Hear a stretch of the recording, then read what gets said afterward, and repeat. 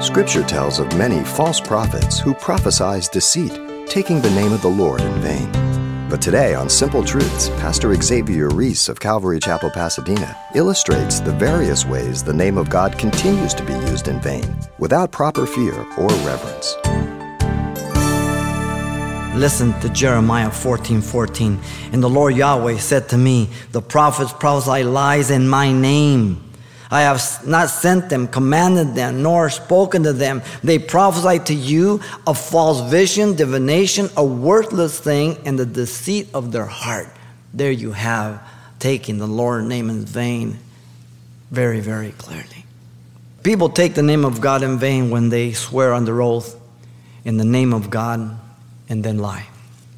This does not prohibit taking an oath in court, because we are subject to the laws of the land, and we do it for giving witness of the integrity of our information. Perjury is one of the greatest offenses, both moral and ethical, in that it will undermine and destroy a civilization from being orderly, safe, and productive. That's why our nation is faltering, because there's no integrity. You see, ladies and gentlemen, the reason that we are where we are is because we have removed all consequences. So we have destroyed authority. Consequences will give you authority in a civilization. Nobody gets what they deserve in their crime today. People take the name of God in vain, using the name of God in every sentence vainly. I'm talking about Christians without reverence, to pass themselves off as spiritual sometimes, which is really far worse than the person who's damning the name of God, who's a non-believer. We say, oh, how horrible.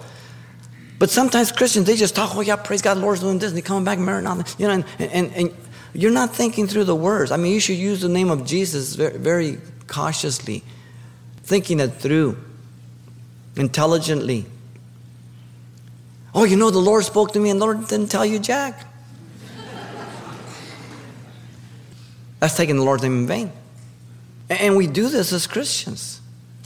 Deuteronomy 28:58 says, if you do not carefully observe all the words of this law that are written in the book, that you may fear his glorious and awesome name, the Lord Yahweh, your God Elohim.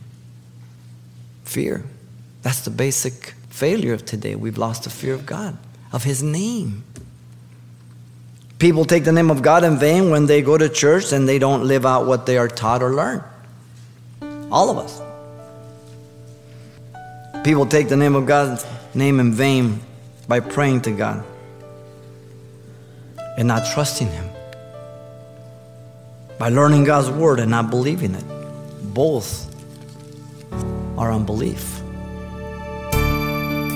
You've been listening to Simple Truths with Pastor Xavier Reese, a daily devotional of the enriching and precious truths found in God's Word. We're glad you've joined us and want to mention that today's message, as always, is available on CD for anyone who gets in touch. To make your request, give us a call at 800-651-8352. That's 800-651-8352. Or write us at Simple Truths, 2200 East Colorado Boulevard, Pasadena, California, 91107. Or visit our website, CalvaryChapelPasadena.com.